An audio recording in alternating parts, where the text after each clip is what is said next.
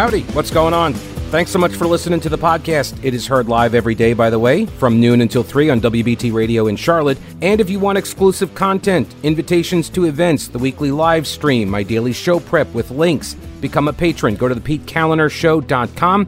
This podcast is also supported by North Carolina businesses, so please consider supporting them. Try not to skip through their short ad. Make sure you hit the subscribe button to get every episode for free right to your smartphone or tablet. And thanks so much for your support.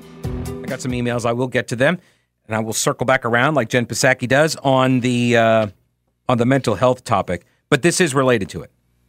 Related to the mental health topic of the last hour. Some good news. The suspect in that shooting in Gaston County has turned himself in. Robert Louis Singletary, 24 years old, reportedly turned himself into the Hillsborough County Sheriff's Office down in Tampa, Florida. He did not have any identification with him and confirmed his identity a few hours later. He is apparently now not going to fight. I heard the report on WBT News coming in that he is not going to fight his extradition back to North Carolina. So not sure why he would flee all the way to Florida just to turn himself in. Maybe somebody convinced him to do so, or maybe he went down there to say goodbye to somebody before he comes back here to face what hopefully, could be a long prison sentence because he deserves it. If he did it, I understand we have a legal process. If he's wanting a jury trial by jury, if he wants to go to trial, he wants to plead his case, he's going to say he didn't do it. I don't think that's going to really work very well, but there were a whole bunch of witnesses. According to family and police, there were a bunch of kids outside the house. They were all playing basketball in their neighborhood. Little kids, young kids, 6, 7 years old, young kids. And they're just, playing in the street. And I get it. I understand that kids playing in the streets, screaming and yelling and carrying on and thumping a basketball on the pavement all the time. Totally understand. You hear it. It's annoying. And maybe that's what the guy was annoyed. Obviously, I don't know if there were prior run-ins with the neighborhood kids and the parents over this sort of thing, but it's obviously was not a good situation. Not a good situation. And look, if you've ever lived around people like neighbors that you don't like, or neighbors that are violent or a little bit deranged or something, this is not a good scene. I highly recommend you move. There isn't any place. It's not worth it. It really isn't worth it to live in a neighborhood, to live on a block or with a next door neighbor or across the street or whatever that you are in fear of. That you're watching the whole time to see if they're going to be messing with you somehow. It's not worth it. Life is too short. According to family and police, the kids were out in the yard. They were playing basketball, swinging on a swing set, and the ball goes into the yard of this guy, Robert Louis Singletary.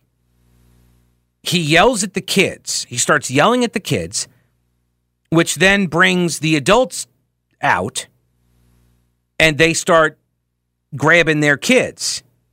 He then apparently goes back inside, gets a gun, comes out, and starts shooting people. So I'm pretty sure there's enough witness accounts here to convict this guy. I'm not sure this one is really, open for interpretation. The guy he shot is still in the hospital, stable condition, but shot in the back. And generally speaking, shooting somebody in the back, even if they are, quote, a threat, like you think, they're a threat, I had to shoot them in self-defense. That doesn't work when you shoot them in the back. That's what when you take your concealed handgun permit training, that's one of the things they teach you. They drill it home to you. If the person that you deem to be a threat is leaving, you don't get to kill them because they're not a threat anymore. Think of it this way. For all of the gun grabbers that are listening, first off, thank you very much. I appreciate you hate listening. You're my best audience. But I'm just kidding. But they do listen a long time, though. Hate listeners listen way longer. Howard Stern taught me that. Anyway, remember the North Charleston police officer that shot and killed the guy who was running from a car stop. Remember that? That cop? And then he planted the gun, and he tried to claim that the guy was running away and he was in fear for his life, or that he had a gun and he was in fear for his life. And then the cell phone video comes out, and it's like, oh, you're a liar. And but for that cell phone video, the Charleston cop probably would have got away with it, right?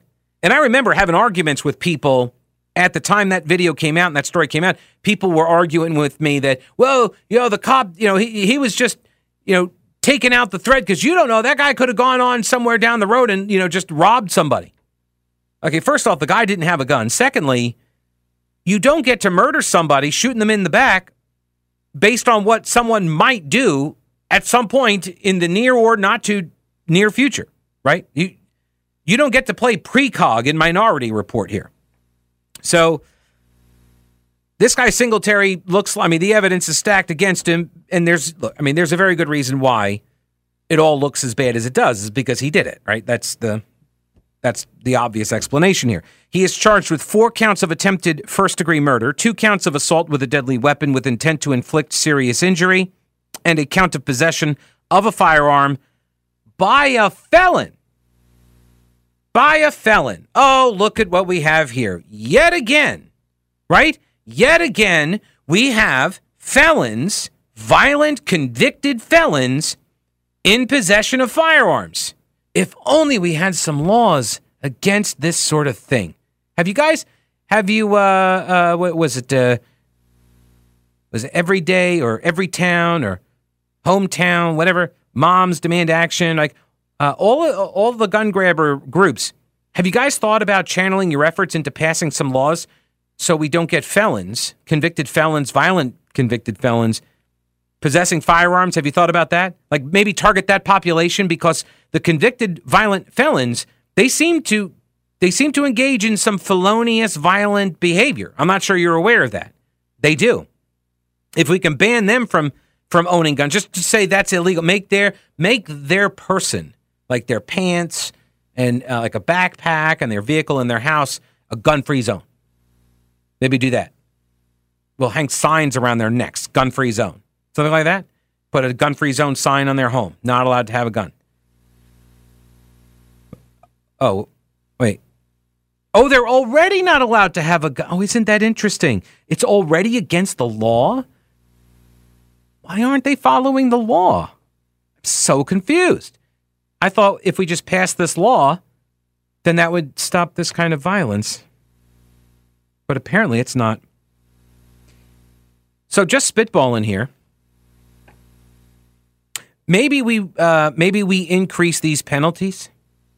And it's not meant as like a deterrent. I mean, fine. If you can have a deterrent effect, if that happens, fine.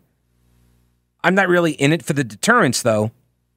I'm in it for I would be in it for the getting them off the streets because they are violent felons. What about that? How about that? So this way, if you're a violent convicted felon and you have a gun, you get way harsher penalties going forward. Now, I realize this is going to require some prosecutors to actually prosecute people for these crimes. Now, and I know that a lot of the gun-grabbing folks in the gun control debate, they are not fans of prosecuting violent offenders with gun charges. I don't know why that is. I actually do know why that is. It's just about taking the guns, which is an amazing thing. Like every single day, this is part and parcel of this topic, where every single day on Twitter, at Pete Callender, by the way, you can go onto a hashtag, which is it's like the number sign, the pound sign, right? You can go onto a hashtag called NCPOL, NC Politics, NCPOL, and you go over onto NCPOL, and you will see almost every day they were doing it. I don't know if I haven't seen it today, but they've been doing it for about a week now, and it's I believe it is the North Carolina Democratic Party Progressive Caucus, I think, that's doing it. So this is a party-affiliated group, Democratic Party-affiliated group. They're the Progressive Caucus in that party, and their Twitter account has been posting every single day this notice. They say, just a reminder, your daily reminder that gun deaths are the number one leading cause of deaths in children. Thank you, GOP, whatever. And then they attack the GOP for it. And so every day I post a reply to that tweet to point out that that is only true if you exclude infants, which they do, by the way. There's no way you get to that stat that they are saying unless you exclude infant mortality in the first year of life. So they get rid of that. So they ignore that stat. It's like counting terrorist attacks and saying, oh, it's only these right-wing extremists if you start counting on like September 12th, 2001 through today. Right? If you ignore 9/11, then right, it's all these white guys, right? But if you just go back a day, if you start your data set one prior day, then the numbers are dwarfed. But they start their data set at 1 year old, and they run it all the way through age 20, which of course captures street crime, right?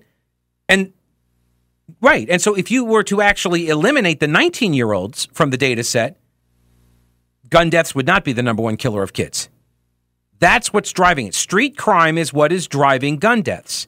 But they never want to talk about street crime. It's always school shootings, mass shootings of the like, right? Accidental shootings or something. They always talk about that. This right here, this would count as a mass shooting, right?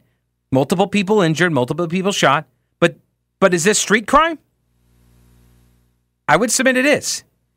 And if you want to crack down on gun deaths, doesn't it make sense to crack down on the people perpetrating the street crime, who, by the way, tend to be in their late teens, early 20s, men, violent felons with records? How about we target the problem? All right, now you've heard me talk about them. Old Grouch's military surplus. They're expanding with more ways to get your hands on authentic U.S. military surplus items. Go to oldgrouch.com. Check out the links for the online auctions for rare finds and the vintage shop. Unique, really cool items from modern tactical gear to historical collectibles. Tim at Old Grouch's is always finding new stuff. When I started the podcast at the beginning of the pandemic, my first advertiser was Old Grouch's. If you enjoy the show and derive any value from it, I'm hoping that you will consider supporting one of the businesses that make it possible. Lots of gift ideas for that person who loves the military style for fashion or decor. There really is something for everyone at Old Grouch's Military Surplus in beautiful downtown Clyde and online at oldgrouch.com. Message from Russ. I have not read it through yet. He says, Pete, gun reform proposal. Number 1, abolish all existing gun laws and regulations. Number 2, if you steal a gun or possess a stolen gun, minimum 10-year sentence. Number 3, if you are a prohibited person in possession of a gun, minimum 20-year sentence. Number 4, if you commit a crime with a gun, minimum life sentence. In addition to any applicable charges for assault, theft, injury, or death. I have proposed this to a few anti-gun acquaintances, and they still think it's better to add restrictions to law-abiding citizens. Right. And that gives up the game. It always does. It always gives up the game. Whenever you offer solutions, and you know me, I am all about solutions, and so I offer them up, and this happened a week ago and 2 weeks ago, right? Whenever there's a mass shooting and I throw out a couple of potential solutions like harsher penalties for people like convicted felons who are found to be in possession of a firearm committing another crime, that's it. Zero tolerance, buddy. You've already gone down for one violent crime, and now you're using the gun in another violent crime. So, no, that's it. You had some chances. You don't get to play with the society at large anymore because you don't know how to play nicely with others, right? We have determined this. So, but there's never any interest in that. Why do you think there are so many teenagers right now engaging in the violence and crime and mayhem? Why do you think that is? Yes, it's cultural, the parenting, and yes. But might it have something to do with all of the lower the age bills, like North Carolina did one, right? We can't possibly charge a 17-year-old as an adult for this crime. They're just children. Their brains haven't fully developed. But yes, if they would like to carve up their body and take puberty blockers, then yes, they can do that. My good friend Ray Cooper over on the Twitter machine says, Pete, if you look at the guy's history, this Robert Louis Singletary, this guy from Gaston County, you look at his history, he's got 2 felony assaults with deadly weapon convictions. I do. I actually have his, I pulled his jacket.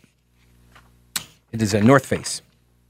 No, I kid. It's Yeah, so his the one that he served for, this was convicted. He was convicted August 3rd, 2017, Mecklenburg County. He got released in 2020, September 2020. I wonder if September, so that would have been pre-COVID. Okay. His minimum term was 1 year, 8 months. His maximum term was 3 years, and he did all of that, looks like, plus a month. So I guess no good behavior, the exact opposite, sounds like. And that was for AWDWISI. You know what that means? Assault with a deadly weapon, inflicting serious injury. That's a pretty big deal. You use a weapon to inflict serious injury on somebody? Oh, and then also assault of a law enforcement, physical injury, law enforcement officer. That was a Class I felony. So two felonies back in October of 2016, got convicted in August of 2017, spent 3 years plus a month in jail, in prison for it. Got out, but wait, there's more. He then attacked his girlfriend with a, quote, mini sledgehammer. He was facing charges for that. The guy, obviously, does not get along well with other human beings. Maybe we can't trust him to not go and get another firearm and murder a bunch of people. What do you say? Gun grabbers, would you like to grab this one gun from this one guy? And let's make sure he doesn't get another one? How about that? And the only way to ensure that is not to take every single gun in America, in the world. It is to prevent him from ever acquiring one by being free. Right? That's the only way to guarantee that this guy's not going to get his hands on another gun, because he obviously just did it and he wasn't supposed to. Let me get back to the tweet from my friend Ray Cooper, because I kind of went off on a tangent. It says, if you look at the guy's history, the shooter from Gaston County, you look at his history, he has 2 felony assault with deadly weapon convictions, 1 against a cop, got a plea deal to less than the minimum sentence for the 2. And when the shooting happened, he was out on bail for assaulting somebody with a sledgehammer. Well, now, Ray, it was a mini sledgehammer, as I see it being reported, mini. So more than anything, we can blame soft-on-crime DA, sentencing policies, bail programs that turn loose somebody who beats a woman with a sledgehammer. And then I saw somebody else say, hey, look, he turned himself in Florida. I am all for leaving him in a swamp in Florida with some cement shoes. Like that's no, you got to let the process play out. One of the things that I noticed, because he turned himself in yesterday afternoon, the shooter did. Turn himself in. So, yay for that. Good on him for that. But, all right. I'm just going to do it. What is wrong with you, media people? Seriously, what is wrong with you? When there was a manhunt for this maniac, and you put out a subject description, and you're asking the public's help, and you're warning the public that this guy is deranged and could shoot you and your child for no obvious reason except a basketball rolling into his yard, or maybe now that he is wanted for attempted murder, so now maybe he's got an even greater incentive to start murdering people. So you're trying to tell people, be safe, be aware. If you see this guy, don't approach him, call police. He is wanted for attempted murder. And you describe this man to the public that you're asking to help, and you are advising caution. Your description is he's a 6'2" guy with brown eyes and black hair, 223 pounds. And that's it. I mean, I guess credit where it's due. You did call him a man, so that's helpful, I guess. Baby steps, right? So we know to look for a person who looks like a dude. Are we okay to put that description out? Did we interview any of his family members or friends to find out, what gender he identifies as and all that? But what's missing from the description? Think about this. This is an armed maniac running around Gaston County. And they say, be on the lookout for a 6'2" man. Brown eyes, black hair, 223 pounds.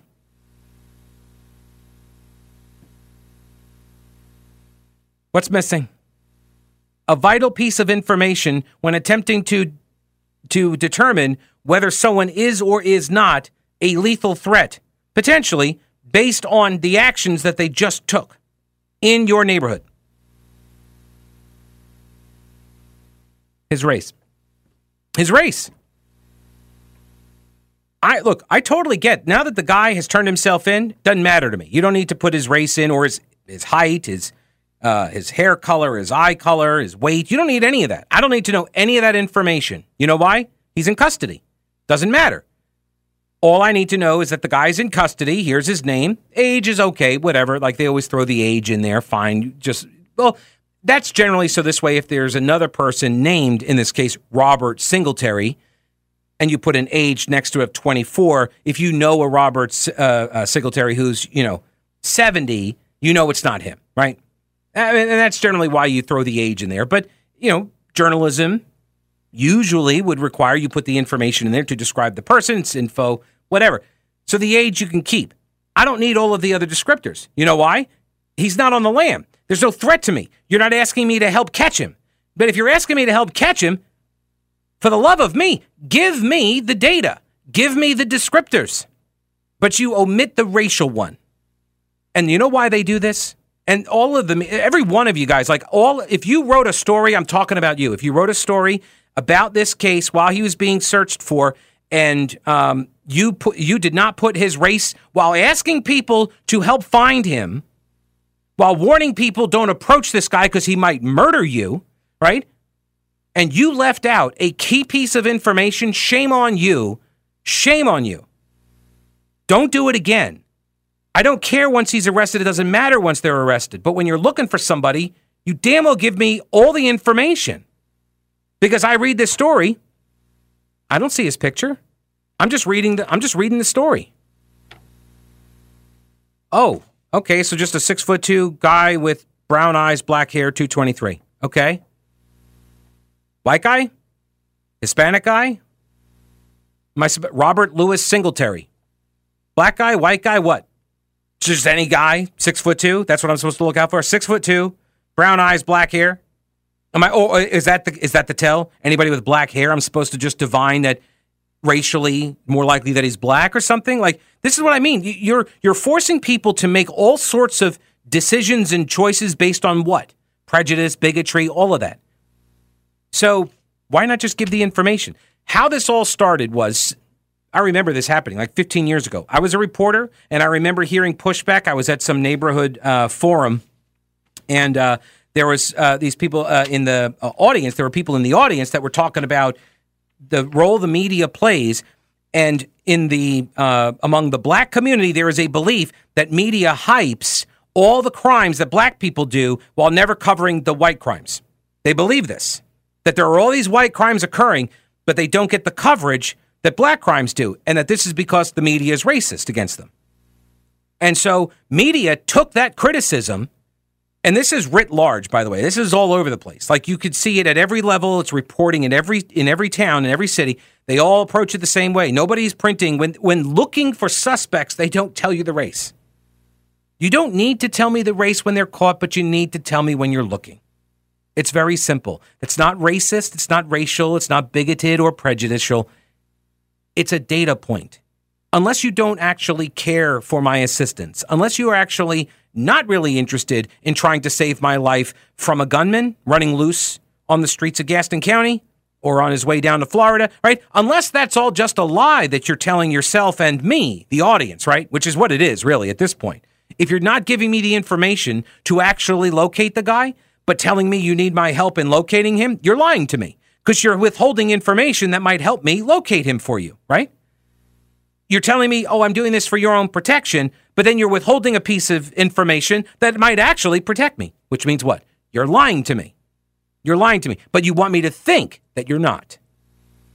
I wonder why media has such low credibility ratings. Gosh, it's a brain buster. All right, now given the state of affairs in our country and the world, are you asking yourself whether you're prepared for an emergency? I actually get asked this a lot. My answer? Start at Carolina Readiness Supply. 2,000 square feet of supplies. The full line of Augustin Farms and Mountain House foods, books, water purifiers, lighting, tools, first aid kits, camping and hiking supplies. Being prepared is just smart. Whether you're an experienced prepper or you have no clue what you're doing or somewhere in between, Carolina Readiness Supply can help. In Waynesville and online at carolinareadiness.com. Get tickets to the Heritage Life Skills event also. Make a day trip to the mountains and return home fully prepared. Veteran-owned Carolina Readiness Supply. Will you be ready when the lights go out? Icky Foo on the Twitter machine says that we knew the guy's race who shot the neighbors and the kids in Gaston County. We knew his race because there was no race listed. Right. So when the media says, hey, everybody, we need your help finding this maniac, and then they leave out a key piece of information that we could use to identify the person, right? And think about that. You're telling me his height, his weight, his eye color, his hair color, his age, his gender, but not his race. There is no other reason to omit that except for some other constructed idea, right? That is quote-unquote political correctness. That's wokeism, whatever, white guilt, whatever you want to call it. It doesn't matter to me. You're doing it for politics.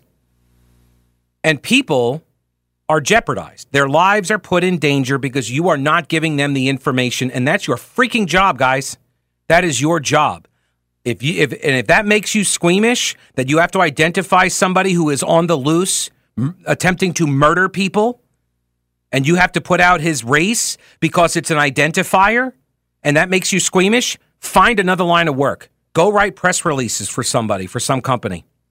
Seriously, go into marketing. You don't belong, or find a different beat, or go work for an NPR affiliate where you can do stories about, gender-bending basket weavers in Sudan. I mean, seriously, guys, I'm so fed up with this. It's just garbage. What are you doing? I've held fire on that story. I've been waiting because I didn't want to. I'm glad that he turned himself in. I was waiting to find out if they caught him because I want more information. I want to hear more information. I saw an image of him, so I knew that he was black. It's just a descriptor. It's just like, oh, it's a guy. Okay, good to know. On the lookout. Because here's the thing. I was over in Gaston County doing some food shopping that day. So, yes, I would very much like to know what the guy's description is in case I see him wandering around the Ingalls. Or it's not Ingalls. It's Harris Teeter. Sorry. Ingalls is Western North Carolina. Although they do have one. They do have one, I believe, in Gaston County now, right? And they've got a couple in Cleveland County. I would stop there. Love me some Ingalls. Anyway. And we've all heard the story about Ralph Yarl, right? The 16-year-old. Goes up to a door, rings the bell because he's there to pick up his brother, his siblings or daughter, his younger sister, whatever. He rings the doorbell to pick up his family member. Wrong house. His brothers were on 115th Street, and he went to 115th Terrace. And he got shot because an 84-year-old guy at home alone because his wife is in rehab, like physical rehabilitation, and he's home alone. And he freaks out and shoots this kid through the door. Luckily, the kid survives. He's going to have lifelong injuries. This 84-year-old shot this kid through the door. And he's white. The kid is black. The shooter is white. So check the boxes. Run with the story. Not sure this story on Singletary and the Gaston shooting, not sure that one's getting the amount of coverage. Oh, by the way, we still don't know why the guy shot Cannon Hinton. Remember him? Yeah, Wilson County, North Carolina. Remember this? 5-year-old kid riding his bicycle around in the front yard. Next door neighbor walks up to him, murders him. Next door neighbor, Darius Sessoms. Whatever happened to that case? The 25-year-old Darius Sessoms shot and killed the 5-year-old boy August 9th, 2020 in Wilson, North Carolina. The boy was on his bike not far from his own front door. Despite years passing, The motive behind the killing remains unclear. Oh, it's amazing. We have no idea why a 25-year-old man who had had supper with the family, his next-door neighbors, he had eaten dinner with them like the night before, and then the next day walks out into their front yard and assassinates their 5-year-old boy. And that boy was white, and the shooter was black. Why? Do you know what happened in that case? Whatever happened? He took a plea deal. Did you know that? He took a plea deal back in December, so he doesn't face the death penalty. And we still don't have a motive? Isn't that odd? You know why it's odd? Is because when you take a plea deal, usually as part of the plea deal, you're talking to the judge and you're admitting guilt and you're explaining why and all of that, but we still don't know why. Why you would do such a thing. This is part of the story. And when you guys in media keep covering for certain people based on, political sensibilities, you're doing everybody a disservice because it feeds conspiracy theories and prejudice.